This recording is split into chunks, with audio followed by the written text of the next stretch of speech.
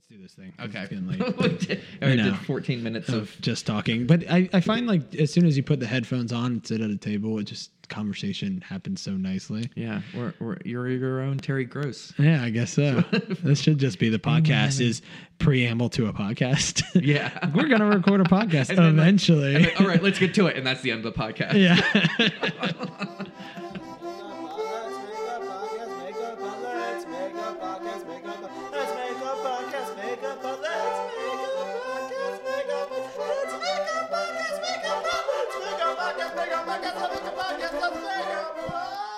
Hello, what's up? Welcome to Let's Make a Podcast with Muhammad T. Joma and friends. I am your host, Muhammad T. Joma, and I am joined today by my friend, my best friend in the whole world. High five. Hey, I was hoping you were going to call me your best friend in the whole world. In the whole world. I heard the other ones. Yeah. Well, you're not getting left out. You're a best friend. Corey Domino is here. How are you, Corey? Doing all right. Good, man. Thanks for coming. Thank you for having me. You're welcome. This is the podcast where we celebrate all things podcasts, all types of podcasts, and all the ideas that people have that they, don't follow through in or just talk about a lot. People are all talk, no action. And we celebrate that here because we like the idea more than the thing. So this podcast is all about the ideas becoming the things, at least for a short period of time. Yeah. We have a guest on who pitches a podcast to me, and then we record an episode of that. And today the guest is Corey. It's me. Hey, Corey. Hey. Hey. That is a great, actually is a really good, of you just saying like, let's make a thing. It's very almost like our gang or something of like, well, and let's put on a show. Today's day and age where we can do that, as we were just talking about off mic. Well, on mic. But we're not going to. But you're not going to hear that. But yeah. So, you can just do a thing these days. It's actually really easy, but I think a lot of people are a little worried about what it'll sound like. Or, just sort of nervous about doing it, committing to it. I think the thing with podcasts, because this whole podcast started because of all the different ideas that I've had and other people have told me about for their podcast. But then to commit to doing a podcast every week, to commit to doing one idea every week is kind of weird and scary. But if you just do whatever every week, whatever one person wants to do every week, it's a lot more fun. So, well, see, sometimes it's hard to find guests that might fit the tone of whatever your podcast theme would be. So, for sure, now all you have to do is find the guest, and then they'll set the tone. Yeah, I think I said this on a previous episode, or at least discussed it off mic on a previous episode. But my real desire for this podcast was because people would tell me about their podcast idea. And then I'd be like, when you make that, I want to be a guest on it because that sounds like fun. But then nobody ever made those podcasts, so I could never guest on them. So now I'm forcing them to have me as a guest on their podcast. I'm just like, create your goddamn podcast and let me be on it as a guest already. What if I did my podcast and I was like, the only condition I'll do it is if you're not a guest. You bring someone else on. I will let you on the show. This is my podcast. Yeah, right. Why would you let me on at that point? But you have a podcast idea. Do you want to? You ready? You feel good? You want to pitch it to us? Oh yeah. Let's hear it. Let's do this. So, I guess I should preface this a little bit and say that like I love King of the Hill. And I've been watching it basically since it came on. Really? When it first started on TV? That was like, I love that was early, right? That was 97, 98? 97, 98, yeah, something like that. And because I love The Simpsons, and it came on after The Simpsons. Right. Basically anything on that Sunday Night lineup that came on around The Simpsons, it was like an event. Like, were you familiar with Mike Judge from Beavis and Butthead, or was it just like, oh, this is Sunday night animation? Because I knew Beavis and I didn't grow up with cable, so I didn't watch it that much. Like, I was at a friend's house or something. Our age group is a little maybe under for Beavis and Butthead. I've noticed. I watched it, but I wasn't old enough to, I think, get into Beavis and Butthead. Right. I watched Beavis and Butthead, but I think if I was like maybe 4 years older than I was at the time, I would have been like, this show's amazing. But at the time, I was just like, oh, this is funny. They're, doing funny things. Like the funniest thing about Beavis and Butthead at that age was like Cornholio and stuff. Yeah, right. Which was the movie. That's not even the show. Yeah. Cornholio. Yeah. But that kind of stuff was like, oh, that's funny. But like the more... it was aimed, I think, for a little bit older than me. Sure. Yeah. Mid-teens at least. Yeah. Rather than I was like in fourth grade when that show was 10 or 11, popular. Yeah. Because we're the same age, right? You're I'm 86? 32, 85. 85. Okay. So respect me. I'm your elder. Yes, sir. But yeah, King of the Hill. Yeah. So I watched King of the Hill, and I still watch it. I think it holds up pretty well, and I'm always interested in kind of the values, I guess, of the show. Yeah. And how it's certainly flawed as far as values go, especially since it's it started in the late 90s and ended in the right late 2000s ish, I think, mid. Well, it's very indicative of that time period too. I mean, Yeah. just the subject matter in a weird way is, I think. Yeah.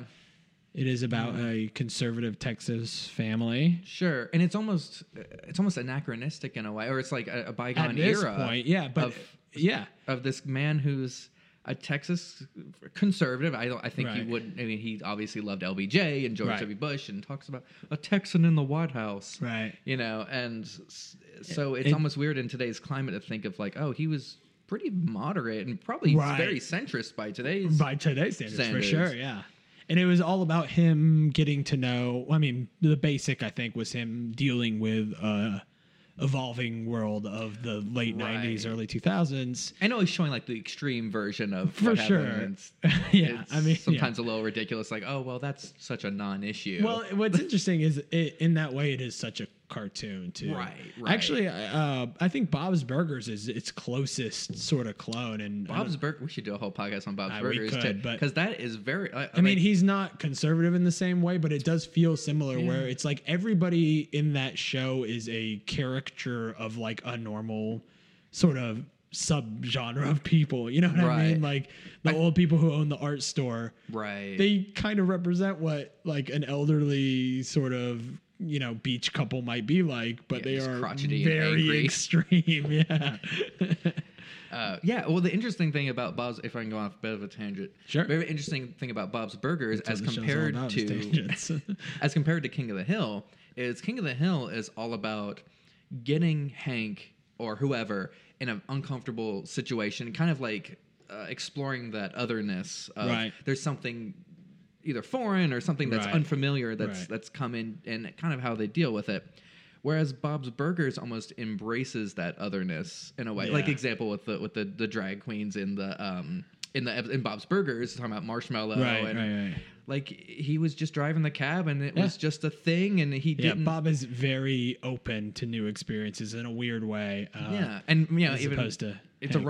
a running joke now in Bob's Burgers of anytime Yeah. Marshmallow comes up, he's just like, "Oh, hey, Marshmallow," Yeah. and that's the catchphrase of just "Oh, it's a hi" to this kind of Right. what would otherwise be a very ridiculous character, a very over the top Strangely, character. I feel like a lot of times in Bob's Burgers, it is those strange characters meeting Bob on Bob's terms. I mean, they come Mm-hmm. to the burger shop and they are regular people, at the burger shop. Where you're right, Hank Hill is He wouldn't know how to deal. He's typically the one who's the fish out of water. But it's like they all kind of conform to Bob when they come Right. in. They're just like, we're here for a burger. We like Bob. This is Bob's place, Where it's always the opposite with Hank. It's always Right. dragging him into an uncomfortable situation, making him come to terms with it.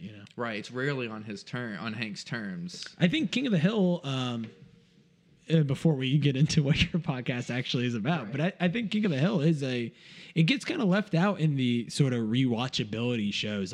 You were saying you still watch it. I still watch it when I it comes on love TV. I mean, the classic examples are probably like Friends and Seinfeld and The Office, which The Office is Greg go through Daniels those. too, right? Was he? He's the showrunner of The Office, maybe co-creator of The American The Office, and he comes from King of the Hill. Oh, really? Okay. Yeah, Greg Daniels. I think he's an executive producer on King of the Hill. But Okay. But yeah, I feel like it has that same sort of rewatchability. Honestly, I would say Bob's Burgers is kind of in that Oh yeah, I watched. realm too. So the shows that I personally will watch over and over and over again are King of the Hill, Bob's Burgers, Arrested Development, Rick and Morty, Yeah. Simpsons. Yeah, but see, you're animation leaning. I think there's a lot Right, of I'm people very who much kind of animation. draw the line of animation in that way, where they go Arrested Development, I mean, I'm coming from a Even that's kind of a cartoon in a way. yeah. I'm coming from a more like basic white girl version of this, but it is like Friends DVDs you can just watch endlessly. The Office you can just watch endlessly. But I really do feel the same way about King of the Hill. I think a lot of people probably draw a line, but it is. Those people are awful. Yeah, No.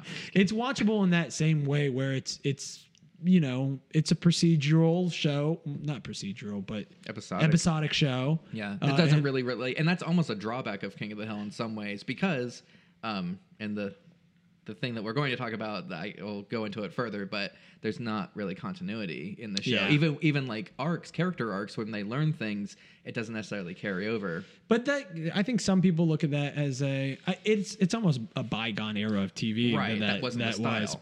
But that there is something that makes a show so insanely rewatchable when it is episodic in that way. I mean, it's why Star Trek: The Next Generation, which I know you're a fan of, I'm also a fan of, is so much fun to watch because you can put on any random episode and like, I mean, there are characters that kind of come in and come out and like, you know, things happen that do affect the rest of the show, but for the most part, you know what's going on as soon as you turn it on. They're on a spaceship. They're gonna find some world, and you know.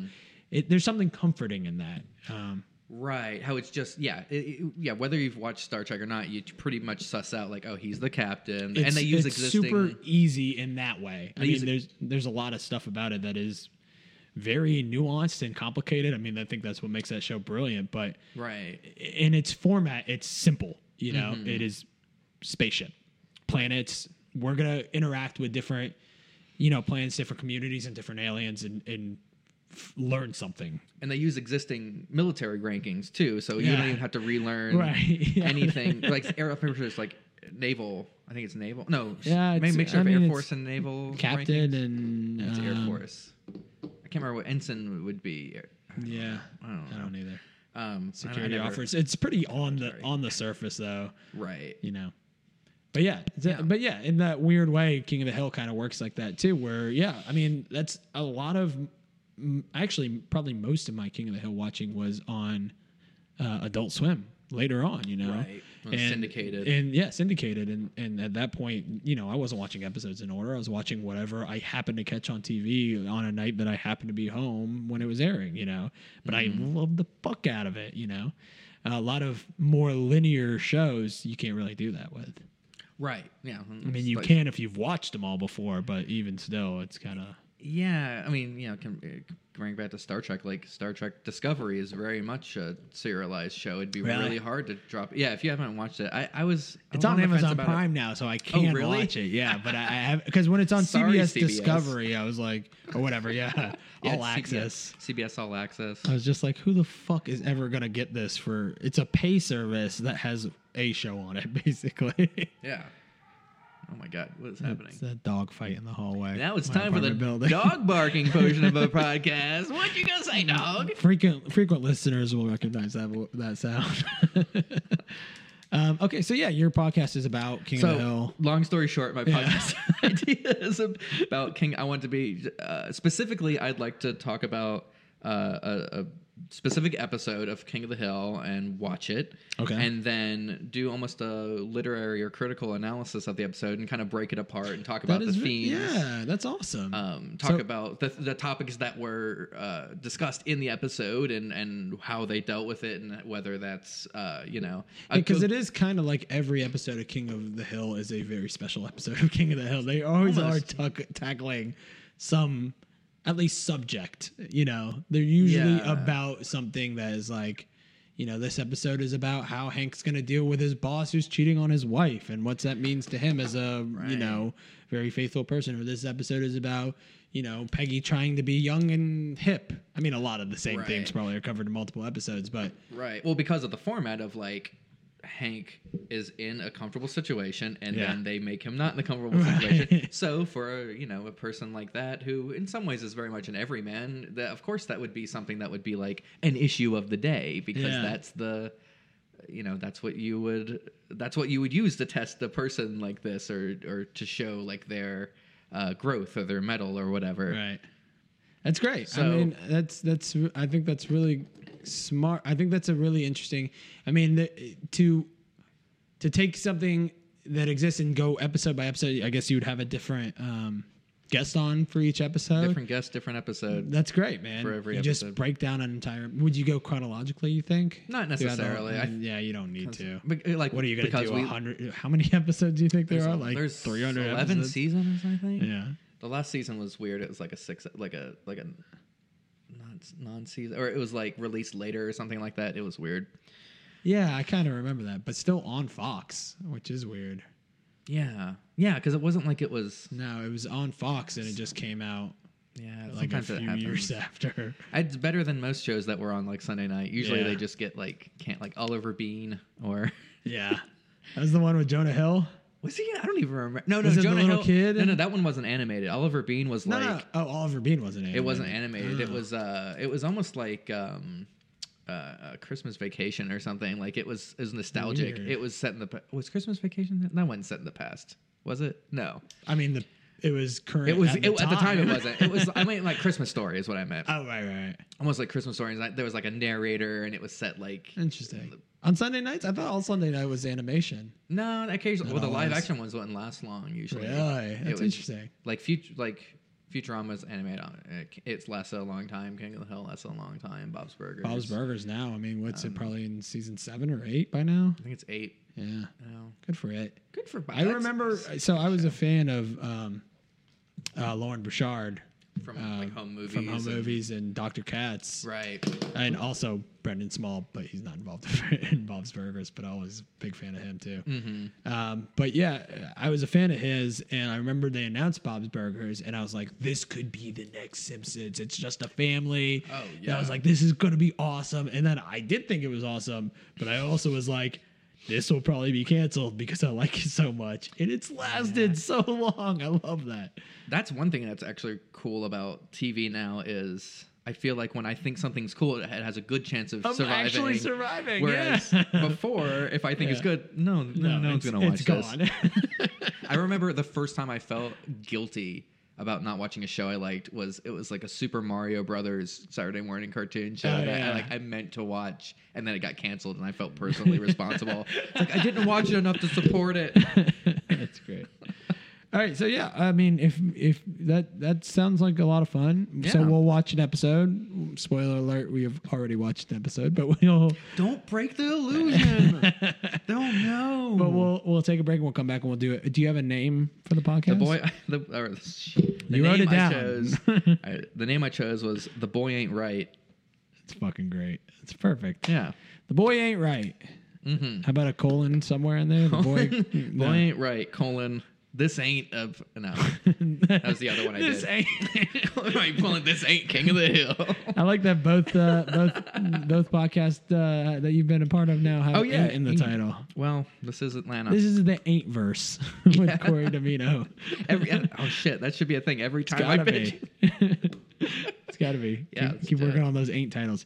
All right. Well, yeah. Let's take a quick break and we'll come back and we'll do The Boy Ain't Right, hosted by Corey Domino and guesting Mohammed T. Joma. All right. We'll be right back with an awesome podcast about King of the Hill.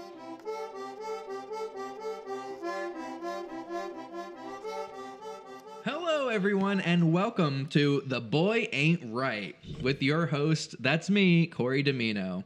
This is episode 48 of The Boy Ain't Right, and today we've got a special guest, Mohammed T. Joma. Hey, thanks for having me. Thank it's about you. time. I'm so happy to be here. I know. Sorry it took me so long to I mean, get you over on a here. year if this has been coming out once a week, right? Almost, yeah. Yeah. About a year. Yeah, a year this May. Oh, wow. Yeah. 48? Yeah, 52. Yeah, May okay. 8th. All right. It's the first- No, yeah. exciting. That's some Yeah. quick math. So we'll have to have a special episode that one for the year. yeah. Have me back. Yeah, well, thanks. Get everybody who's been on the podcast. Me, Vin Diesel, Jeffrey the Giraffe from Toys R Us. That was a Some two-parter. of your bigger stars. Well, they pale in comparison to you. Thanks, buddy. I'm happy to be here. So, as fans of this podcast know, what we do is we have our guest watch an episode of King of the Hill, and we did. We watched it together. And then we discuss that episode at length, discussing topics that come up in the episode, character arcs, themes, etc. So the episode that we watched today was from I was gonna say, did you write it down? Because I wrote did it not, down. and I was about to look it up. It's from season 7, episode 1, the Peggy Horror Picture Show. That's a good name for that episode. Oh yeah, definitely. Once you know the actual Meat plot of it. of it. So I guess we should talk about the plot of the episode. Did you find any of it to be problematic, considering it came out probably in early 2000 and we're in 2018 now, and it deals with at least drag queens? It was, so I think they made, and I don't know how conscious this was, but they made an important distinction to drag queens, not trans women. Yeah, but he is dressed up like a woman outside of a drag show, which to me was a little curious. Yes, he's the character whose male name was Jamie, whose female name was Carolyn. He definitely identified just as a, for the most part, male who is a drag queen. I mean, he didn't seem to. But he was dressed like a woman just out at a store when she met him. Which I suppose that would maybe be more comfortable if you're going to shop for women's clothes, to be dressed as a woman already. I guess so. That's probably true. I'm sure if you want to pass as a woman, then you'd probably want to be out in the world and practice passing. But yeah, as a transvestite, not a transsexual, but probably a gay cis man. Rather than we're getting really technical. Well, yeah, that's how it has to be. But yeah, it was interesting. I mean, obviously they didn't bring. He was just a cross-dressing, a drag queen male. Specifically because the putting on a show is kind of part of the plot. Yeah. And also because it was a 30-minute episode of King of the Hill from early 2000, they didn't get into the fact that they did this at all, and honestly, pretty insane. The fact that Hank is not the central character in this episode at all. Really, he has his moments, but he doesn't. He's not the one dealing with the drag queens in the show. It's all Peggy this episode. No, it's a very Peggy centric episode. It is, and I think really shows off Peggy as a character very well. We'll get into it in a second, but also the B story was great. The B story was like nothing. It was filler. Nothing B story, but I enjoyed it very much. The B story. Should we just talk about the B story real quick? Let's get it out of the way because it doesn't tie in at all. Not at all. Yeah, let's talk about the B story, and then we'll describe the A story. So the B story was Bobby got a book from either a library or bookstore. I can't remember what they said. Yeah, and it was like a prank book. Yeah, and they're doing pretty. It was standard. it said it was a joke book, and then there were all pranks in there. That's also I found curious. It was like stupid jokes for smart Alex or something like that. But yeah, they weren't jokes. By Dr. Frankenstein. Dr. Prankenstein. Frankenstein, that's right. Frankenstein. Yeah. But yeah, there were no jokes in there. I thought that was interesting. The first one was Dale was nervous about a coup at the gun club. Yeah. And so he said he had pre-coup jitters. I wrote that down because I thought that was really funny. Pre-coup jitters. Yeah, and so they said, well, have a 25-cent massage and do the drawing the Sharpie on the edge of a quarter and roll it over your face. And give him a couple lines. Yeah, so he did it. He's like, this feels so good. And then he went to the gun club, and everyone thought it was war paint. And so they followed him, and he was him more. And so they're like, oh shoot, he didn't get shot or whatever the negative outcome would be. Well, he got made the new president of the coup. That coup was very interesting because it was just a bunch of guys in a meeting, by the way. I actually really love when they show the gun club, and it's almost like a knitting circle in a way. Yeah. That they shoot guns. I did at first, I guess the B story was that they keep doing pranks and they keep helping the person that they're pranking in some way, like benefiting them. To where they think that their book is magical, like wish granting prank book. But I thought at first, I was like, oh, it's a commentary on how this gun club doesn't have a sense of humor because they didn't look at him and laugh. They looked at him and said, he's they take themselves so seriously. You take everything at face value. Right, which is very kind of Dale of that whole group. Like Dale is a guy who takes things at face value for sure. I mean, except when it's a crazy conspiracy. Yeah, I mean, he always is seeing crazy conspiracies, but he believes people. Well, people in his personal life, he trusts them. Yeah, to his detriment. His other defining characteristic is that his wife cheats on him and he doesn't know about it. That's the entire show. For several seasons, that was kind of his wife's only real thing. Right, was that she's sleeping with John Redcorn. Redcorn come in, but then they kind of later on she stopped cheating on him with John Redcorn, and their marriage flourished because they had taken this long break. Nice, and yeah. I should say I haven't seen every episode at all. Get out! No, I'm just kidding. But especially since this is your house. Yeah, that'd be weird. Be like, okay, as Corey lives here now. Here's the keys to my car and the front door, and that's Stan and that's Stella. In case you didn't know yet, my dogs. But yeah, I liked the B story, even though it was so unconnected and very. Bill met a drunk woman. Yeah, I wrote one of my more literary commentaries on it was that Bill is the purest comedy figure in anything ever, because he's just like a buffoon that like gets into situations. I mean, literally when he's crossing the street, he's like, "Oh, ow!" Yeah, he's I was like, "Oh my god!" He's the dollar bill because it's the old fishing reel, dollar bill fishing reel gag. Yeah. Yeah, he runs out into the street like a child. He feels like he was like a theater comedy element from like Shakespeare or something. He's just very very commedia. Yeah. Which, as a side note, another tangent, in high school in theater class, we learned about Commedia dell'arte and had a project where everyone had to choose a sitcom. And do that. I think I might have done King of the Hill. Yeah, either that or The Simpsons. I can't remember which one. Simpsons probably has a bunch, actually. Oh, yeah. Depending on what episode you're watching. Yeah, so we should do a Commedia dell'arte. That'd be cool, right? All right, let's get out of this one. We'll start the new one. No, but yeah. Besides, the B story does lend itself to introducing all the characters in the show that you don't see throughout the episode. Like Bill's in it. Connie's not Connie. What's the daughter's name? Connie. Oh, is Connie the daughter? The Super Newsom daughter. Yeah. Because it's Con, and so it's Con Jr. technically, but they call her Connie. What's the wife's name? Min, that's right. Okay, so yeah, Connie's in it. Daryl's in it. Bill's in it. And there's somebody else in the B story. Right? Don't they prank 4 people? Maybe it's just Joseph was the one at the end. Yeah, they pranked himself, but I don't think that was the one of them that didn't backfire. That's weirdly that was the end of the B story, by the way. Yeah, when he's like, "Do it to me," yeah, and then smacks him in the face, and that's the end of the B story.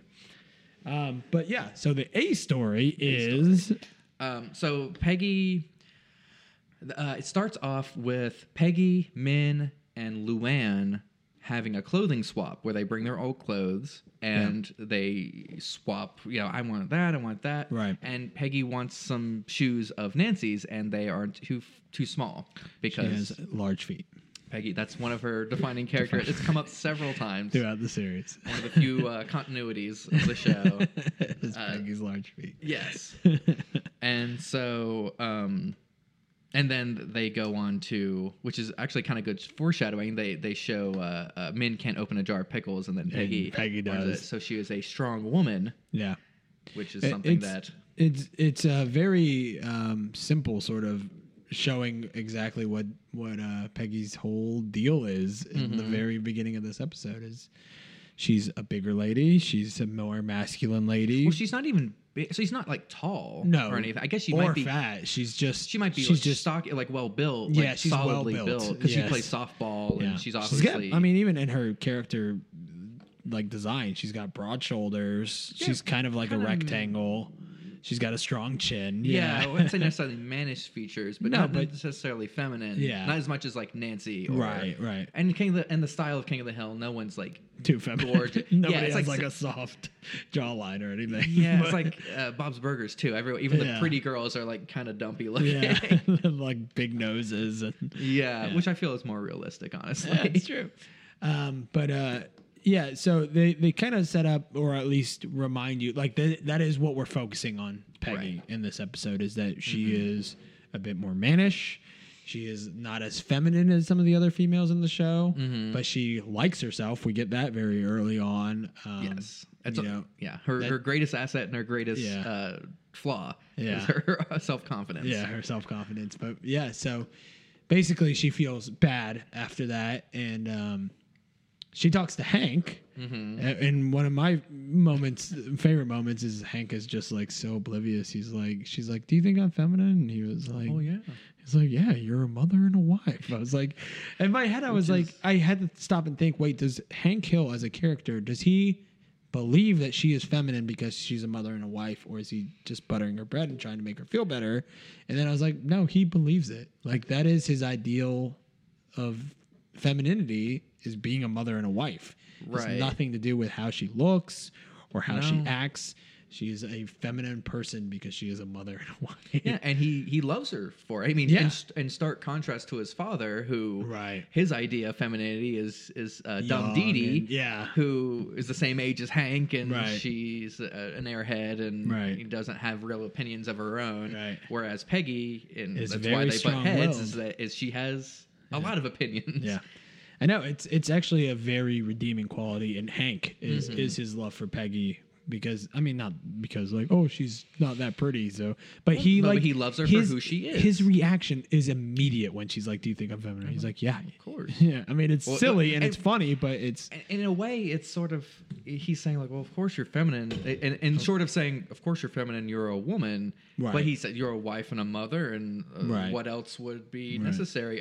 Which basically is, you declare yourself as a woman, therefore you, You are are a feminine. woman, so you're a feminine, and that's kind of it for Hank. And that's things are very black and white, at least usually at the beginning of episodes with Hank. Right, He right. usually goes into a And in a way, that's that he's not necessarily concerned with gender identity, of like gender roles, I should say. Of It's like, true. She works, and sometimes she stays at home and takes Yeah. care of Bobby, and sometimes she's out doing her substitute teaching thing, and Yep. later on, real estate. She has a Yeah. bit of a career, and Yeah, he never is really against any of like Peggy's. I mean, there are times I'm sure throughout the series where he's a little annoyed by her and her. But you yeah, know. he would never. I don't think he would ever say like, "No, this is not something a woman would do." Right. It's nice. He's As far as like Peggy is concerned, if she Yeah. wanted to do something, then he'd be like, Right. yeah, do I have to do anything? Right. Like you might not want to participate, but he would certainly never forbid her. Right. So she then goes to she Googles she wants to buy Web some new search. shoes. She web searches like large feet shoe store, women, Texas. Right. And one result pops up. I wrote that. I think down it was 'cause called The Closet. I thought that was very funny. Just one result. Right. Well, that's not realistic, even back then. Like there would never just be one result. No, but her it's just funny to me that like her condition of being a large-footed woman was so like unheard of that there was one result. I feel like if they did that today, she would probably open up like an incognito window Yeah. to make sure like no one saw that she No. searched that. She was looking at porn or something. So she goes to the shoe store and she meets what she thinks is a woman there, but it's a man dressed up as a woman who Right. is a drag queen Named Carolyn. named Carolyn. They become friends. He thinking that she is also a drag queen, and she thinking that he is a woman. And that is kind of the whole setup for the episode, is that she's now friends with this person that she thinks is a woman and that he thinks is a man dressed up as a woman. And one good moment from that shoe store is she finds this exact same shoes that she wanted from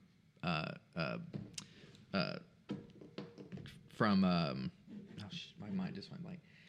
Dale's wife. Oh yeah, the boots. Yeah, the same Yeah. boots.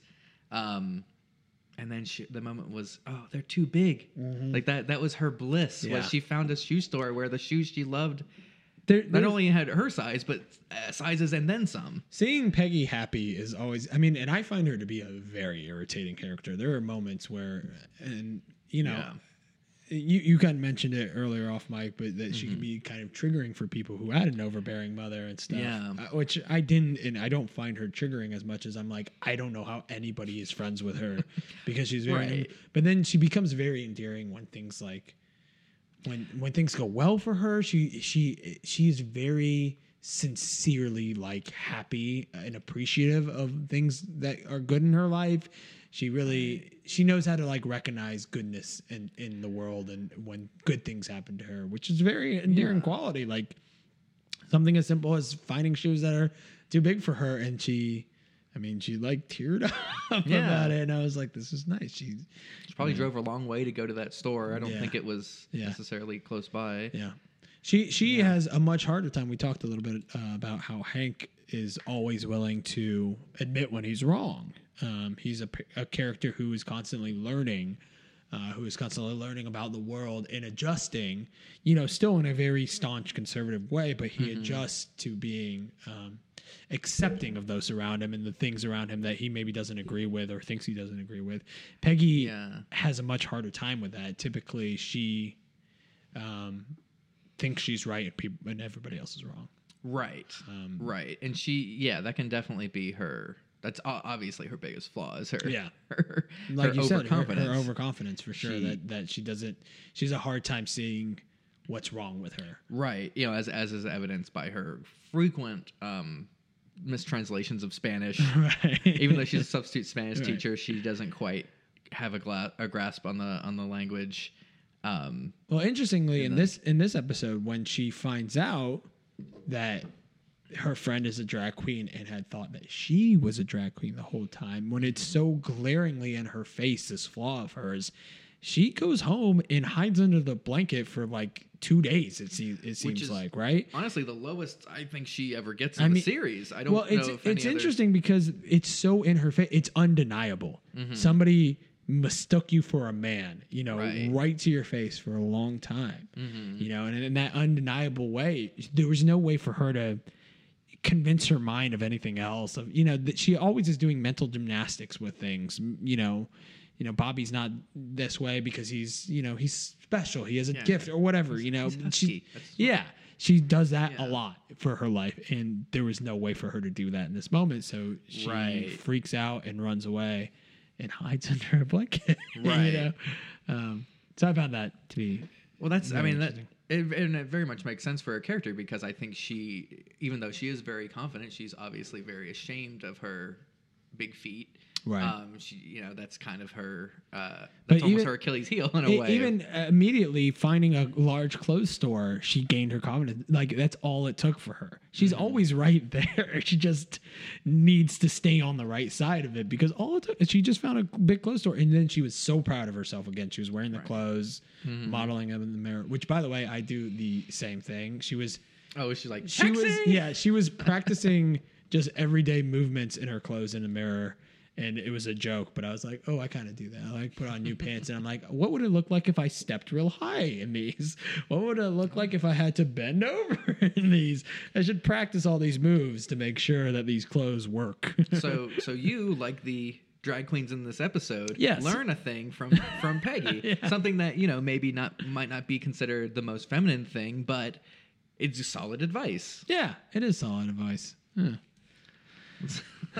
So we just keep going through the plot of sure. Yeah, I mean, then she gets confronted with the idea that this woman Carolyn is actually a man named Jamie. Yes. And she tries to explain it to Hank, and Hank just cannot. Moments. And I feel like this might be a way to just kind of sidestep Hank's having him become a character in the episode because then it would all be about him of like dealing with what drag culture is. Yeah, which is he's not equipped for at all. So instead of doing that, he just misunderstands Peggy. He just says like, "Hold on, that doesn't make any sense." Yeah, I don't remember exactly how it goes down. I should have wrote it down, but it was so funny. He was just that dresses as a woman. He just didn't. He thought she was babbling nonsense and goes and calls who he thinks is Jamie to try to get Carolyn on the phone. Well, it's the other way around. He's like, I have Carolyn's number. Can you give me Jamie's number? Oh, he is. Yes, I'll talk to him. No, he's there. Yeah, I'll talk. So funny. But it's great because you're right. They literally, Peggy explains what's going on to Hank, and he just doesn't understand at all. And they drop it as to not make it a Hank-centric episode. Right. Though he is still supportive, and he does go and meet Jamie at a juice bar to talk about what's the problem. I want to help Peggy. Right. Even though I don't exactly know what's going on. And he does help. Well, in a way, he just kind of puts the pieces together in a way. I liked when he goes to meet Jamie, he's at the smoothie place and he goes, "Make it normal." And I was like, orange juice. It was like, you want to add in nutrients? Make it normal. I want it normal. I was like, that's the hankiest thing. Yeah. Make it normal. I have all the nutrients I need. I'm going to have a steak later. Yeah. That show does do that where it constantly reaffirms like character. Mm-hmm. You know, constantly is just like, in case you forgot, here's Hank ordering a smoothie. Make it normal. Yeah. In a way, that's kind of like, that's every episode is Hank. Like he's in a smoothie bar. And he will not adjust to it. He will do everything he can to keep it in a world that he knows. He understands, yeah. They also did that with, there was one throwaway joke that you laughed really hard at it too, that Bill said when they're standing along the fence, has nothing to do with the rest of the episode. He just says, "What's it mean when a lady instead of a purse has a tattered up plastic bag?" And nobody answers him. It's just the intro to when the car pulls up and then Jamie gets out and they completely change the subject. But I was like, oh, that's like a perfect thing for Bill to say in this moment. Mm-hmm. It was so funny though.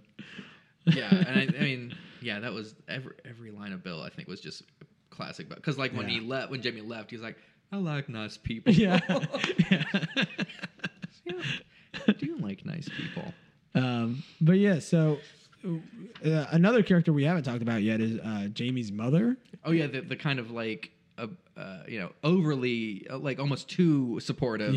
Of her son. She couldn't talk about anything else, which it's just something that the show does. Actually all the time, but it does make fun of both sides in that way. Mm-hmm. But they tackle it from angles that you wouldn't see coming. Like even when that character first sort of showed up and she was just being really supportive, I was like, what a great mom. Mm-hmm. Look at her just supporting her drag queen son. And from the get-go she's like, don't let anybody tell you what to do or who you are. Your wig looks great. All this stuff, just incredibly supportive. But by the end of the episode, he's like complaining to her and she's still doing that. And he says, can you stop supporting me so hard and just listen to me? And I was like, yeah, that is a real thing. Like she is not listening to you because all she keeps saying is be who you want. Like these weird cliche sort of, pro, whatever rights sayings, like just very like supportive sayings. And like, oh, but she's not listening to his problem at all. Yeah, how supportive are you when you're not, listening to the real world problems? Right. And so the episode concludes with Carolyn going to the house and kind of dragging Peggy out of the house, out of her stupor. She's still wrapped up in her blanket, telling her to bring the clothes from that first scene to what turns out to be the same drag club. Right. All the Queen's Men, I think was the name of it. Yeah. Which should have been Peggy's first tip. Yeah, right. And then finding out that all these drag queens, all these men that want to be women, as Carolyn puts it, love Peggy because she is a strong woman, much like other drag show stables like Cher or Diana Ross or whoever. Right. They had a lot of respect for her in the end. And she taught them how to eat without smearing their lipstick. Right. All those little tidbits that she shared with Jamie. Which is very Carolyn. Peggy centric too. Like Peggy does have weird solutions for everything. She's very detailed in that way. Mm-hmm. But yeah, the show, this episode did sort of end abruptly, I would say. Yeah, I guess that's pretty much, I suppose, that was her arc of the show. Like she realized that her realization that her being herself, which is something that she's already pretty good at, right, is admirable. Not admirable, but also very feminine. and not in a traditional femininity, but just the fact that she is a woman, a working woman who has these tips of like how to eat without sparing your makeup, which is a very real world skill and not something that someone who is maybe like a beauty pageant would necessarily need to know how to do. Right. And that's the admirable thing about her. And it makes sense for these drag queens to look up to her in that way. And I think she very quickly, I mean, that's again, Peggy always just right on the cusp of being pro Peggy. But if you push her over the edge, it's very hard for her because she's always pro Peggy. So, but just that little moment, you know, all she needed was somebody to, you know, this group of, you know, men who want to dress like women telling her like, no, you're a feminine icon. And she was right back on. I mean, she was right back into being pro Peggy, which I mean, that's, you know, and just stroking her ego is that's the right, way. right. You know, a group of people telling her that she's the best, she's the greatest. Of course, that would put her right back on top. A couple of stray notes here. There was in the B story when from the beginning when Bobby and what's his friend's name? Joseph. Bobby and Joseph are looking at that book. I was like, this is so weirdly a staple in comedy TV a lot, which I assume comes from comedy writers, but young men, boys usually, trying to be funny. I was like, that's in like every fucking show. But I was like, because I was like that. And, you know, a lot of young men are like that. But I was like, probably every comedy TV show writer was like that. Of course. Because they're, you know, you don't become a comedy TV show writer because you don't try to make people laugh. But it's funny, like, I mean, I guess it probably is relatable for a lot of kids. But I think about it sometimes, like the kids in Freaks and Geeks were like obsessed with like old stand up and stuff. I was like, I was like that too. But I was like, you know, I'm sure there was a lot of kids that were. But I mean, I like sports now. I watch sports, but I didn't watch sports when I was a kid at fucking all. I had no interest in sports. I liked comedy. I liked cartoons. You know, I liked Weird Al, you know? Yeah. I'm saying, even though I still don't watch sports. I feel like all my friends now will do like fantasy football, and that's the gateway drug to sports. It kind of is. Also, I mean, sports is just another type of fandom. It's really easy to get into sports. But here's the thing I'll say, as much as I love sports, you like if you are a person who loves sports that don't realize that sports are bullshit, you're kind of dumb, because like it's theater. It's a show, you know. It's all it's just fandom. But I feel that way about all fandom. Like if you like Star Wars so much that you can't realize like I like a made up thing that is fun to like, then you're being stupid, you know. But that sports are the same way. Like it is a made up thing that is fun to like, you know? And we're getting to a point where fandoms will almost be ruined by the fans, like Rick and Morty, for instance, with the Pickle Rick and the Szechuan stuff. Dude, that was embarrassing to see people like freak out about I know. shitty sauce packets. Yeah. In a show that, I mean, that's the scary thing with fandom is that like I love Rick and Morty. I think it's brilliant. When I see the way other fans look at it, I think the show's kind of stupid. I go back and I go, no, it's not that good. Like it's not that good. Yeah. But nothing is that good. Well, I mean, it's not worth being a dick to someone at a restaurant at a fast food place who's just trying to do their job. It's also not something that's just like, I mean, like we just did an episode about Star Wars, but it's sort of there's like a level of Star Wars fandom that I'm like, you guys need to check what you are watching, because Star Wars isn't that fucking good. It's fun, and it's it's like a lot of fun, and it's fun to be a fan of. But the way some Star Wars fans talk about it, I'm like, you would think that this is the fucking like greatest piece of art ever made. It's not. Yeah, especially when you get into people who are into the prequels. Yeah, it's just like, oh. Listen, I have an appreciation for prequels in their own right, but here's the they're thing. Not good. Here's the thing. Even like I can't think of what the best piece of like film or art in general is. I don't know what that would be, but like think about like the best things like.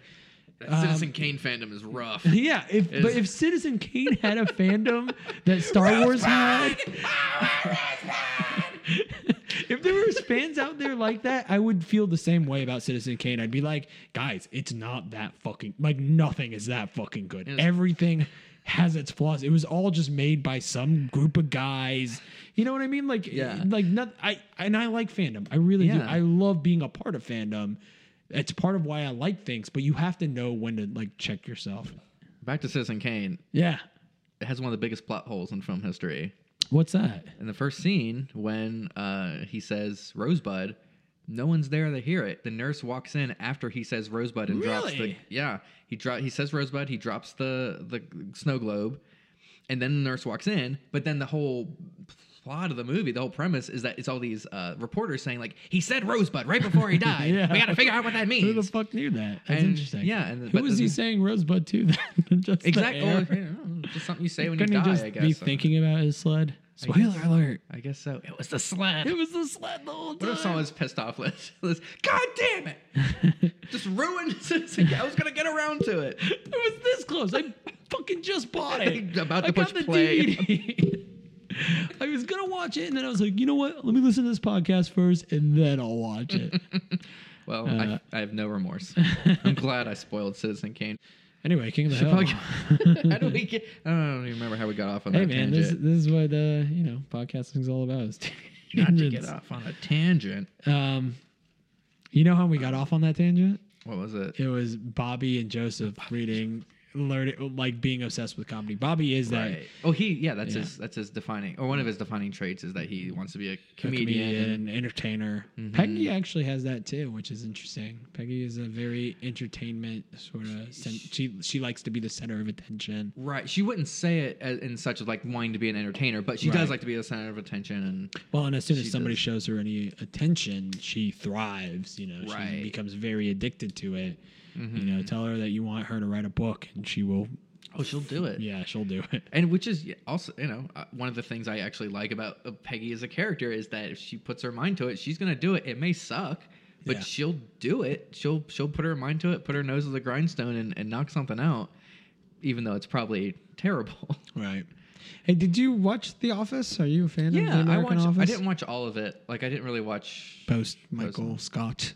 Yeah, it got too awkward because I felt bad for Ed Helms' character when he was the boss. He was the worst, actually, I think, thing about the post, and I felt bad because I liked Ed Helms' character, but he didn't seem to deserve it as much as Michael Scott did. Like, he didn't. Like, he was trying. Like, it didn't work as well. Like, I feel like Steve Carell I think it didn't work very well because when they made him the boss, they changed his character completely in a weird way, and I was like, oh, this is weird because we've been watching him for like 4 seasons now, and they basically gave him the job but then rewrote the character to fit what they wanted the job to be. It felt like they gave Ed Helms a promotion, not the character a promotion. I agree. Yeah, it was a little weird. I liked Ed Helms on the show, but I think he was really good before he was the boss. He was the good character was really in good the very last season too.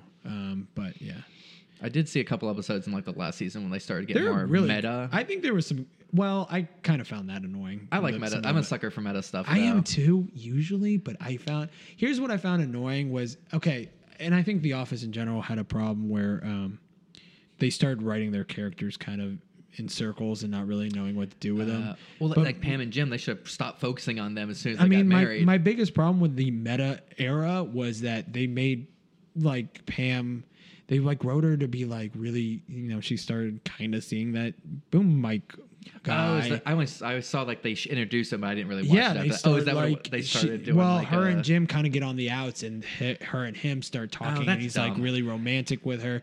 I don't think they necessarily start like an affair or anything, but like she has a moment where it wasn't just dumb because it didn't really make sense for her character, but also just from an audience standpoint, nobody fucking wanted that. No. Nobody wanted that. Though realistic, maybe it makes sense for her character because that's kind of what she did with Jim. Yeah, but here's the thing: is they didn't make it work with Jim and Pam.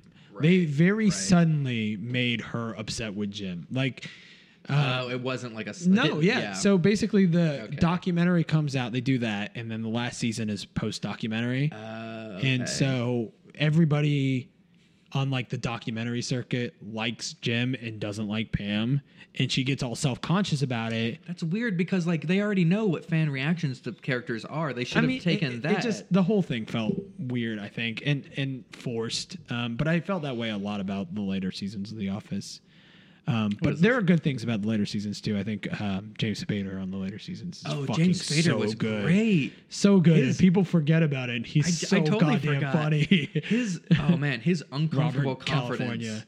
is just an amazing character choice. He's just like really, really confident, really smart, but also like a sex addict and kind of like insane. He has no real like relations with people that make any sense, but he's like super smart. And I mean, he was so not Michael Scott, and I think that's what worked for it too. But like equally, well, maybe not equally, but still really funny and like really a well fleshed out character. But by being like, the problem was, where the replacing Michael Scott was like, well, what if you get somebody that's like Michael's? Do you get somebody that's also like that, or do you not? Do you get somebody very different? But I thought the Rabbit California character was like so different and yet still so awkward and funny. Yeah, that whole string of guest bosses that they had, I thought was really like. Cause I think I enjoyed Ferrell that. was one. Will Ferrell was one. Idris Elba.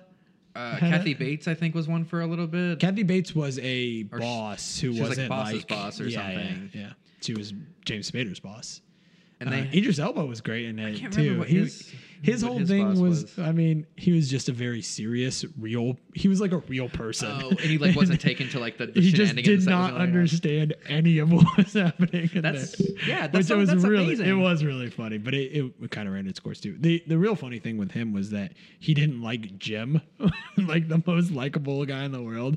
He just thought was a terrible person and a screw up. So Which even doesn't even make sense because Jim is supposed to be like one of the best salesmen too. So it didn't even make sense. Well, he saw immediately saw him like pranking Dwight a couple of times and was just like, oh, this guy, he thinks he's so funny and he's just distracting everybody in the office. But which really Jim probably would be super annoying in like, right? a real office. I think that about the Brit. Did you watch the British Office? A bit of it. I didn't watch all of it, which I don't think there's that many episodes. No, it's 2 seasons. But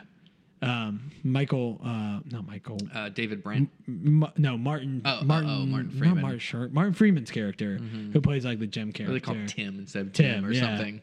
And Don, honestly, both those characters are almost, to me, almost as unlikable as Michael Scott. David Brent is really unlikable, though. He's like next level unlikable. But everybody in the British Office is a little unlikable. I think that's the main difference between British television and American television. they don't need to win you over with characters, especially because their shows go like 2 seasons and then they're gone. And that's like, can you imagine 8 seasons of unlikable characters? You'd be fucking so over it. Yeah. Well, yeah, because at the time, American TV would have like 22, 26 episodes. That was very common to have a show that have that much. Yeah, there's more episodes in like season 3 of the American Office as there are in all of the British Office. Right. But that's to say that Greg Daniels, who EP'd King of the Hill, was I think showrunner of The Office, and I do think there are some similarities there between the two. How so? What do you think? I would say definitely like the idea of uncomfortable humor, of like awkwardness, and people dealing with it, and the heart that he brought to the American Office, which was really not in the British Office at all. Well, Ricky Gervais always brings in like heart in the last episode of things. Like and Derek. Derek, the extras. Derek. Yeah, it's kind of weird. Even the British Office, like he is so unlikable. And then in the very last episode, they're like, he's likable now. I was like, what? When did that happen? This guy sucks. But yeah, Extras is kind of the same way. Extras has a really good though likable moment. If you've never seen that, I don't know about that. But either way, but yeah, I think Greg Daniels brought in a lot of the heart. He found a way to make the boss character, I think, likable. I'm sure there are plenty of people with it, but he brought in a lot of heart to the show, which I think is also in King of the Hill for sure. That's one thing you can say about King of the Hill is it does have heart. A lot of heart, yeah. And it has a sincerity that I think is... Well, I mean, that's one of the reasons it's such a good show is that the Hank Hill character, I mean, all the characters, but the Hank Hill character is very sincere. He feels like a real person, and it's often played for laughs. And I feel like at the time it was played for even more laughs because I think at the time there was a lot of cynicism, especially among like Gen Xers. I think that was more of a defining feature of that generation of just like, oh, whatever, it's, Right. it doesn't matter anyway. And so to have a character like Hank who like takes everything he does very seriously Right. and sincerely, that was the butt of the joke. Whereas watching it now, I feel like there is more of a resurgence of very sincere, even comedic characters, but taking what they're doing very seriously and injecting heart into what would be a funny situation. Yeah. Well, Hank Hill always felt like the best version of a dad too. Like, Right.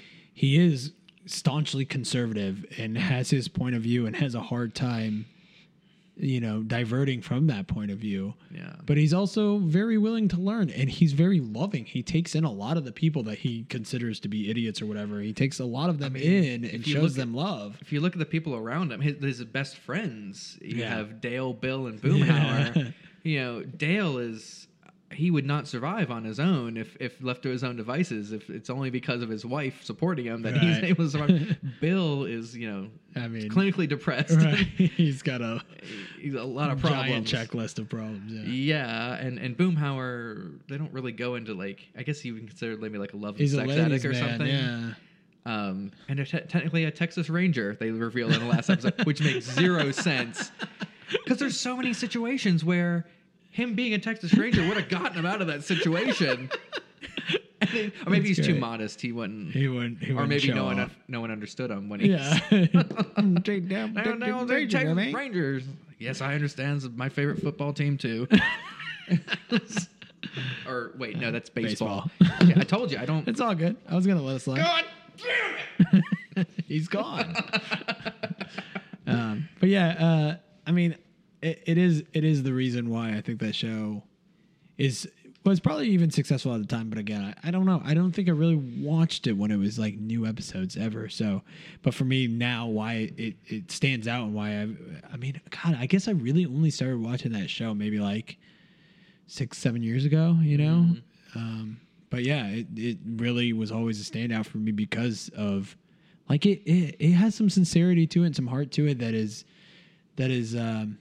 like even we were talking about Bob's Burgers, one of my favorite shows. Bob's Burgers doesn't have that sort of level of heart. It's very friendly, and I think the family in Bob's Burgers, you kind of watch them and you get a little bit of a modern sort of like I want to be like that family feel, kind of like old school sitcoms like Brady Bunch or something where you're like, oh, it's nice. I wish my family was more like that. But it's a family where, and I feel like this is probably a lot of sitcom families, but like if I were in that family, it would probably be awful. Or like if I had to be around those characters, like those kids would be so annoying. Right.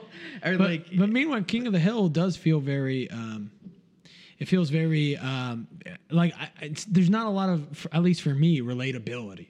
I don't look at them and go like, oh, I understand that world. I didn't grow up in a very Southern family. Obviously, my parents are immigrants. And yeah, I don't know if you necessarily see a lot of yourself in those. No, in those not characters. at all. So it's more of just like, I feel nice because it's nice to watch the character of Hank and Peggy and Bobby in their moments, and a lot of the side characters too. But it's nice to see that character of Hank being sincerely himself while still trying to be the best version of himself, and seeing it from a conservative sort of standpoint, which you don't really see on TV very often. Like, and it's probably more important now than ever, really, to kind of show this conservative, for lack of a better word, like traditional family of a nuclear family,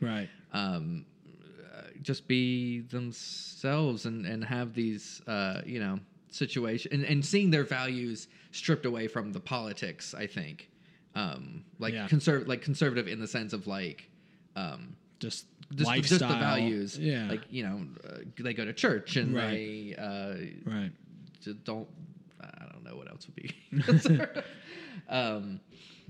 But yeah, it elicits, I suppose, a sense of empathy, where if you don't necessarily share the same political views, you can still see that, oh, well, they're just a family that loves each other and that are willing to learn and adjust and they're not at all hateful people, although they are they have a point of view, and there's there's that whole episode when Khan actually moves in and Peggy's worried that they'll label Hank a racist for not liking Khan. He's like, well, can I just not like a man because he's a jerk? Yeah. Which Khan is a jerk. He's very also Asian. narcissistic and though played by a white guy, which is nice. a tad problematic in the. It's an Apu situation. Yeah, because it's so over the top. It is over the top. I mean, should we talk about the problematic nature of King of the Hill? Because there are some things that it's not ideal, but I feel like minorities in general aren't really represented, aren't shown in a very positive light in the show. No, but often. I think the idea is that, well, you're right. Though John Redcorn, other than the fact that I guess he's an adulterer, tends to be very.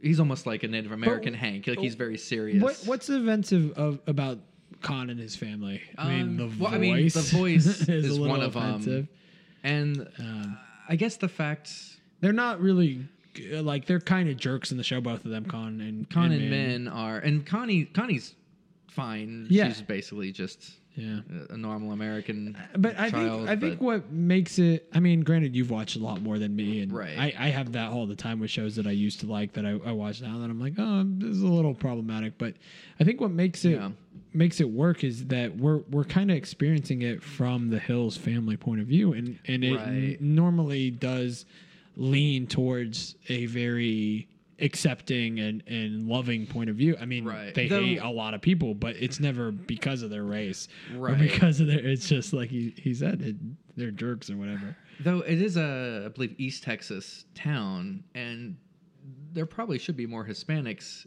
in their world.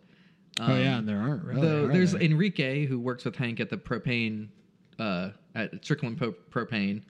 And there've been a few. I think I want to say it's Danny Trejo that does Enrique, and also does Octavia. But Enrique is like a very.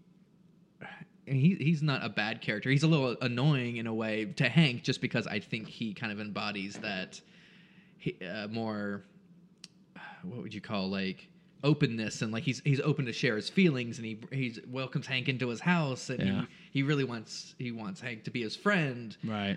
More so than anything culturally necessarily, unless you consider that like cultural values, whereas someone who's from a Hispanic culture might be more willing to be open about their emotions, or might be more willing to have people at their house and have that kind of culture, whereas Hank is more like, oh, that's all right. I just do my own thing at my own house, and we'll maybe have a beer sometime.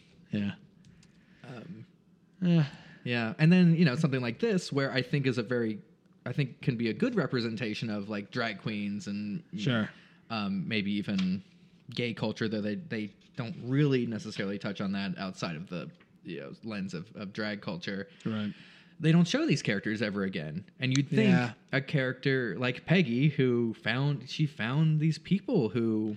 Yeah, it's more... Normally what they're dealing with more is just like 90s alternative teen culture, I guess. Like, they're not really dealing with that level of, I guess, liberalism, to call it something. You know what I mean? Other than like, when there's not a lot of... Like Bobby's biology teacher turned out to be like an environmentalist, and so they were trying to get drain the quarry, or they didn't. The environmentalists didn't want to drain the quarry because of itchy algae, and so that was kind of a caricature of like, liberals who would just save a thing just because, even if there's no real reason to save it. We talked a lot about The Office. Have you watched Silicon Valley? That's Mike Judge's current show. Yes, I've watched most of that. I think I actually just came in on like the second season. I need to rewatch like the first season, but I'm pretty much current with it, though I tend to forget between seasons what happens. Yeah. Well, the same things happen every season. Right. I like the show, but it resets every season finale. It's like they lose everything and then they have to start over from scratch. I'm like, okay. That's fine. It's a funny show, so right. You can keep resetting the formula. He also has a few movies that have not been very good. Idiocracy, I love. Office Space. Oh yeah, is Office great. Space. Idiocracy. Great. What other movies? Maybe just Extract. I feel like there's another. Oh, I never saw Extract. It was I heard supposedly a heard it wasn't clunker. that great. Yeah, I didn't watch it either. But I think he had another. Well, I guess maybe I'm thinking of Idiocracy. Idiocracy was not well received at all. Oh, no. Kind of became a cult classic with people our age. I like Idiocracy, but I disagree that it would actually happen. Yeah, I totally disagree too. Actually, it was one of those infuriating things that you kind of talked about fandom when you hear like, well, we're going to be Idiocracy next year. I'm like, no, we're not. Quit being an extremist. It's like simply not how things work. Yeah. It's not. This is not the first time in human history where the educated and well-to-do have less children than the uneducated and poor. Like that's pretty much every culture. Yeah. But it is. I find it to be pretty good satire. I mean, I mean, that's the idea of I think good satire is maybe it's a little over the top just to highlight the things that are maybe what you're highlighting. That movie is also a little troubling to watch though. Modernly, they say one specific F word quite a bit. It's just common vernacular in the future, which is okay because of its satire. But at the same time, like if that movie was made today, they probably would leave that out. Yeah, probably not. I don't know. Yeah, I wonder how that movie would, because it's not even that old. It's like 10 years old, maybe. Probably longer than that. 2000, mid 2000s, I guess. Yeah, I mean about 10-ish years, But yeah, things change very quickly. And matter of fact, King of the Hill, I thought about that while we were watching even this episode because, they were dancing around the trans issues, which may have not even been something that they were writers were thinking about at the time. Probably not. I mean, it certainly was around, but it was a punchline more than anything. A little bit more like the community she was dealing with seemed a little bit more like the trans community than it did the drag queen community. I mean, we almost exclusively saw those women in dressed as women. Right. We didn't. Yeah. I mean, they made it about drag queens. Don't get me wrong. I wasn't like those are trans people, not drag queens. They were drag queens in the show, but they, But the only thing that made them drag queens was that I think. That Carolyn and Peggy were going to do a show together at this. Well, at this you club, also see Jamie quite a bit. If you were a trans person that was outed in that way, you wouldn't be going around as Jamie. No, likely not, and likely that Carolyn wouldn't be wearing a wig. It'd be probably grow her hair out and maybe have hormone replacement, and that would be like a kind of a different. I mean, it really would be a different episode. And I think it probably would be, but they seem to at least slightly combine the two ideas in a bit of a way. I mean, not that, and it would have been more problematic. I don't think it was a problematic thing at all, honestly. But I do. Well, it would have been more so, I think, if Carolyn was trans, because then you get in the whole issue drag of like versus trans thing. Well, I think you get the whole issue of like Peggy having a bit of an existential crisis of her being not feminine enough. Yeah, and then saying that like, people. Well, this person's not actually a man, and then but then getting into the gray area, like, well, trans people, trans women are women. And but if that show was releasing new episodes now, maybe that would be something they would do. And certainly the plot would have been different. But I think, as you said, like back then, I mean, it's a short period of time, but back then that wasn't really something that I'm sure the writers were thinking about. That certainly wasn't at the forefront of our collective consciousness as it is now. Yeah. Which is, a good thing. Yeah. Ultimately, I think it's good that we're thinking about these kind of things. I always lean towards that, by the way, which is kind of a bigger conversation. But there are a lot of times where things, maybe look bleak or whatever. And then I always just think like, I mean, literally 10 years ago, nobody gave a shit about the trans community. Nobody was talking about it. Yeah. I mean, it wasn't anything. And now it is. And even going back, or not even going back, but even watching like Dave Chappelle's special recently, like that felt a little uncomfortable and dated. Yeah. And he hasn't been off the air. It's about 10, 15 years since he's been off the air and doing stand-up. And it felt a little like, oh, maybe he's a little out of touch. He was not really on the pulse of things for sure. I mean. And he qualified it a lot. And I think, his qualifications were important, but I don't think his fans really listened to the qualifications. No. I mean, it seemed to me more so that like you might be able to do that humor on a better side of it. He seemed to be on the wrong side of some things. I think he's also very bitter.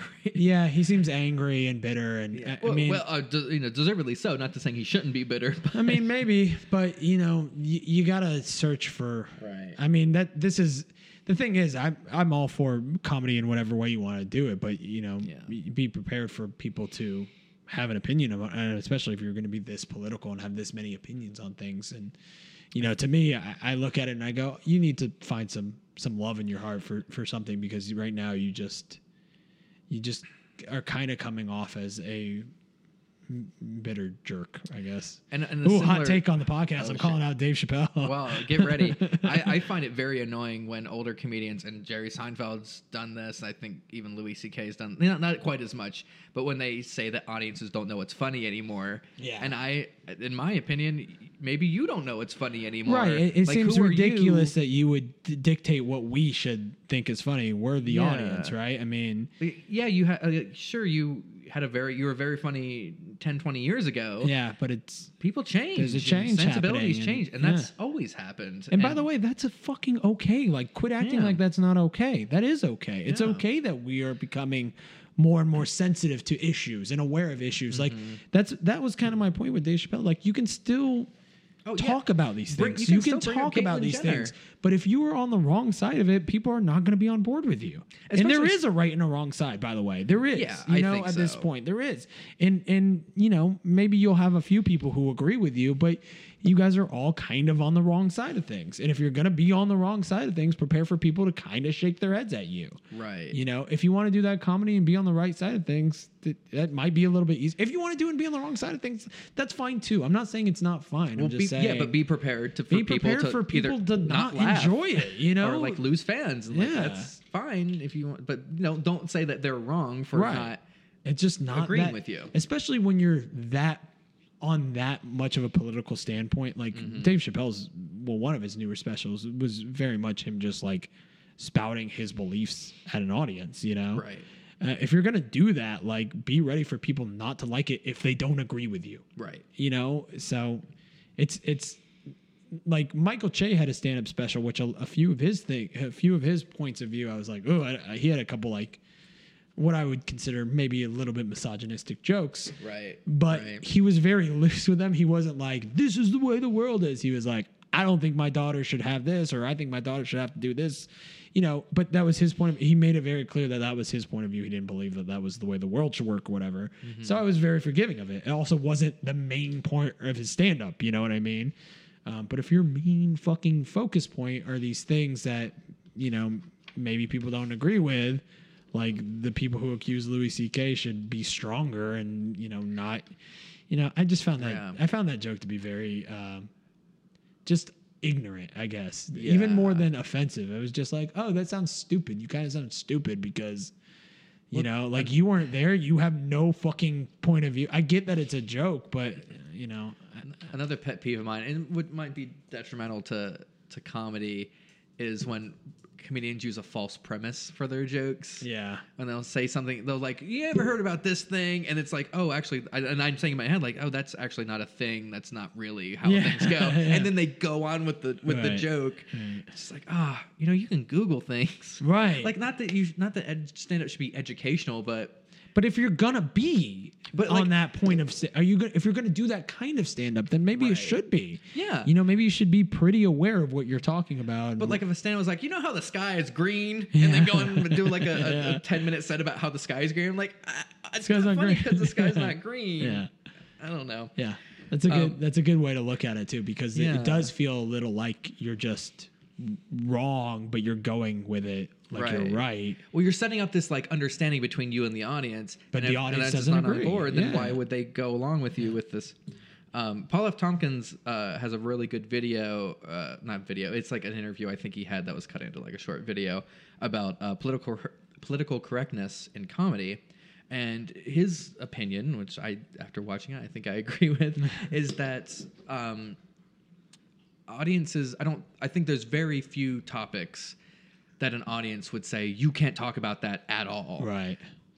But it's all in the way you bring it up and what you talk, like rape or about 9/11 or something, or something that you would think was like, you can't talk about that. Can't say anything bad about it. Yeah. But if you're framing it in such a way to where you're not, and I think this is an important distinction that he brings up, you're not punching down. Right. If you're punching up Yeah. As I think, comedy and especially satire in I its think, purest and best form is you're punching up and pointing out the flaws and the powers that be and the oppressors and not kicking the oppressed when they're already down. I feel like he can be difficult to watch for sure, but one of the best guys at that is Bill Burr.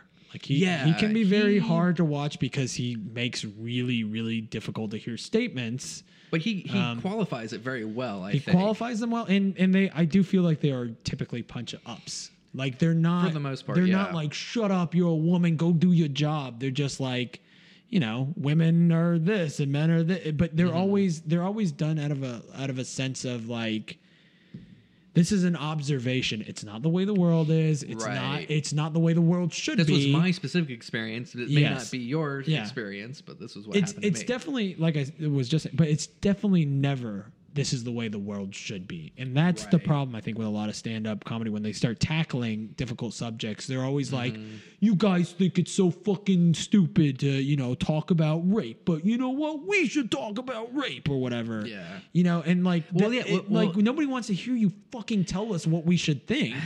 If you want to, bring up a difficult subject, find a way to do it, and that's okay.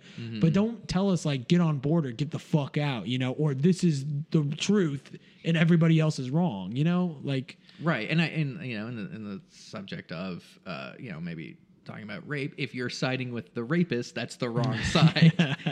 But if you're siding with, or if you're against like making the rapist the butt of the joke, then I think that's a very valid way to bring it up in a stand-up The other set. thing is you have to be really fucking funny, which is, I feel like so many, it's probably changing now, but there was a minute in like the maybe late 2000s, like early 2010s, where there was a lot of offensive comedy coming out for the sake of being offensive, where it was just like, and I was like, no, not every fucking, you have to be funny and you have to have a point of view or else shut the fuck up. Like you can't just do and I think that's a joke about how women are stupid and think everybody should laugh at it. Right. I think that's a misunderstanding of like what their idols were doing, like someone like George Carlin, who was offensive, but he was, he was offensive because he was saying the words you can't say on TV, right?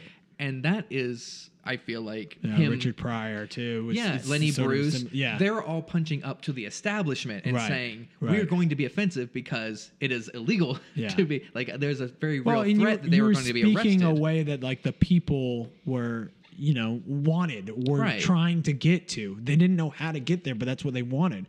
Right now, nobody, not to say that. No one's going to arrest you for saying tits, motherfucker, cocksucker on TV anymore. Yeah, there's a trend right now that is we feel socially responsible for others. That is what the state of the world is right now, is a social responsibility for those around us. And that's a good thing, I think. And I think a lot of people think that.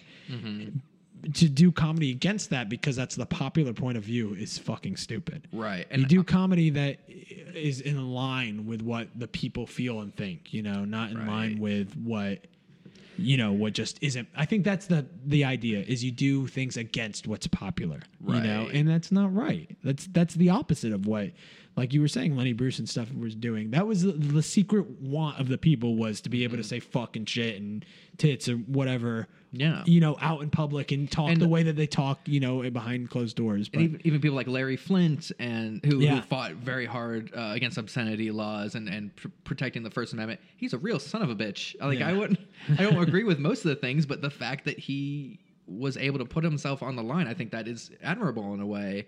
Or even like the National Lampoon. I've been going back and like reading some of the early issues after watching that Netflix movie. How was that Netflix movie, by the way? I really liked it. It's a David Wayne directed movie. Yeah, I know. I love David Wayne. It was good. Yeah. It was good. Did it feel like a David Wayne movie? It's a biopic, so it's got to be. It wasn't. So it didn't have quite as much of like the really absurd. No, it did have a bit of that. Oh, cool. It's kind of loose. I'm gonna it's check good. it You should watch it. Yeah. I actually had a little bit of an existential crisis ever watching it, because I want to make stuff. Like that's almost my ideal job is to be in a writing room like that and to write these things. And it was, but to say the people that were doing the National Lampoon, that was controversial because they were doing these. They were writing these.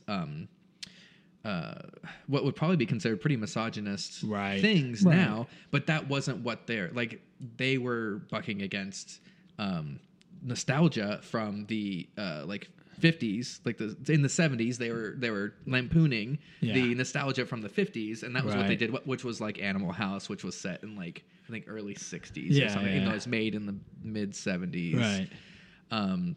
But yeah, they're definitely lampooning that sort of side of, you know, fraternities that maybe is misogynistic and some other things. So. And you know, I think one of the things, I think it was an essay that Doug Kenny, one of the founders of National Lampoon, did. It was called First Blowjob, and it's about, actually read it, and it's basically a woman who goes on a date, but then she ends up going on a date with like this, she basically gets like raped on the date. Yikes. And then comes home and like tells her father about it, and then her father like punches her for being a slut. Oh my God. But like it was done in such a way that like it was supposed to be a reaction against those, like it was supposed to be bad. Like what was happening was supposed to be showing the father in a bad light. And it was kind of exposing like, oh, you think that this 50s veneer, everything's all happy and sunny. Right. This is what we're showing you what's on underneath. That's interesting. And yeah, and something that you wouldn't, like if you did that today, you wouldn't need to do that because that's not a thing anymore. Like there's no need to buck against that because we're not in that world where we have to, you know, tear down that like that veneer of like, well, the woman is never to do anything that's unseemly or anything like that. Right. Same with like Blazing Saddles. People say Blazing Saddles couldn't be made today, which I strongly disagree. I think Blazing Saddles holds up very well. I agree. Today. Actually, I've never. It's not a problematic movie. It's not. It just uses, you know, certain language and you know, certain gags, but it. Again, I think Mel Brooks couldn't make that movie today. I don't think Mel Brooks could make it. Certainly as a 90-year-old Jewish man, I don't think Mel Brooks could do that movie today. Right. Though Jordan Peele would certainly make a movie like that, and it would work. Kind of did, but seriously. Yeah. Well, it's like we were saying, it punches up. You know, it definitely is a movie that is set to and probably did help.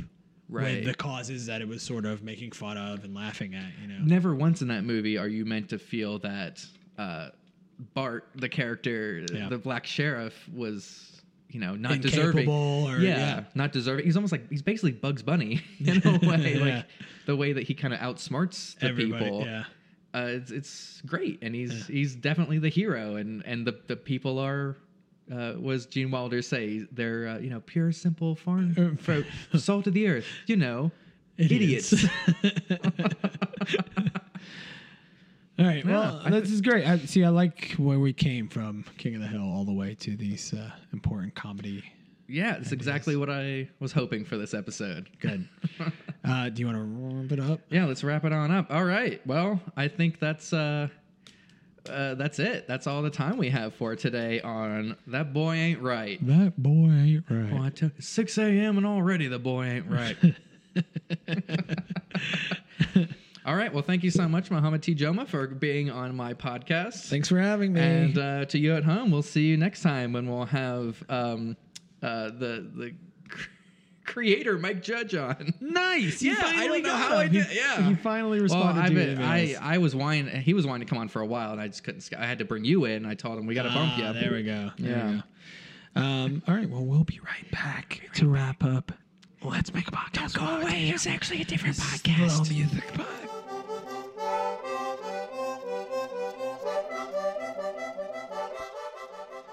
Okay, welcome back to Let's Make a Podcast. That was fun. Thanks for coming by, Corey. I'm glad it evolved the way it did. It did. I mean, that was nice. We got to talk real, like, sort of comedy, insider comedy kind of stuff, and yeah, which is something I love talking about. I do all too. The time, anyway. I do too. And we've comedy theory. We've been friends and we've hung out. We've been hanging out a lot. We played D&D together. We typically hang out in groups, but we typically hang out in groups, and we haven't had a chance to have this sort of one-on-one. Mm-hmm. Despite the fact you call me your best friend at the beginning, we really haven't hung out one-on-one. Well, I don't have a lot of friends, so it's pretty easy to get up to the best friends. Is that why you're doing this podcast? Is to make us make more friends? Just so somebody will sit down. Everybody's like, we normally hang out in groups. I was like, wait a minute, this isn't even plugged in. What's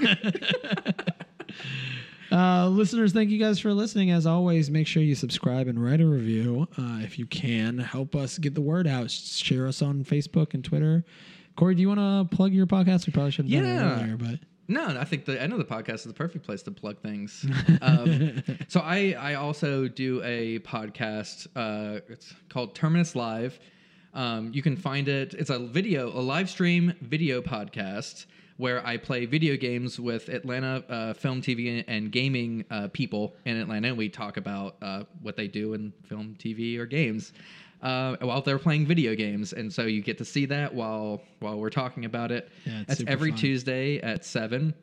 You can watch it on YouTube and Switch. We simulcast, and then we post it the next day to Thea.network is like a video service that's in Atlanta now. I only have watched it live. I actually guess I did know this, but it's live streamed. It's a live stream, and we actually don't edit it. Yeah, because I don't want to. Yeah, because you don't want to do that extra days of work. Yeah. No, it's like, well, it's whatever. If like, I think if someone were to say like something really damning or like something like really broken non-disclosure, we might have to cut it out. But other than that, it's like that's fine.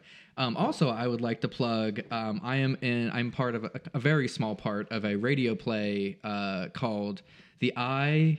It's called The Eye, I think. And then this season that I'm on, it's called Big Trouble in Little Chinatown. Cool. And I play announcer number 2. Not the main announcer, and it's only in like a couple episodes. But I also do the sign-off at the end, where Very it's like recorded in Hayward Studios, no cross road, blah, blah, blah, every episode. So at least you can hear that. Where can we find that? Probably the same place you find these podcasts. I think they have it on all of them. But I'm search check it out. The Eye, Big Trouble in Little Chinatown. Sometimes I think you can search like MNYPD.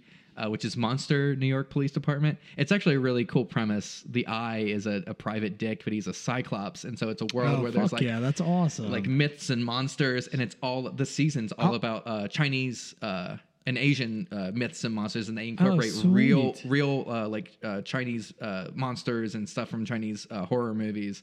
It's worth a listen to. It's pretty interesting. I'm checking it out right now.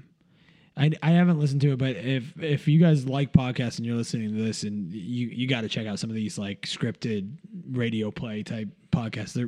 They're fantastic. I mean, they're a lot of fun to listen to, like a scripted drama over earphones. I always loved.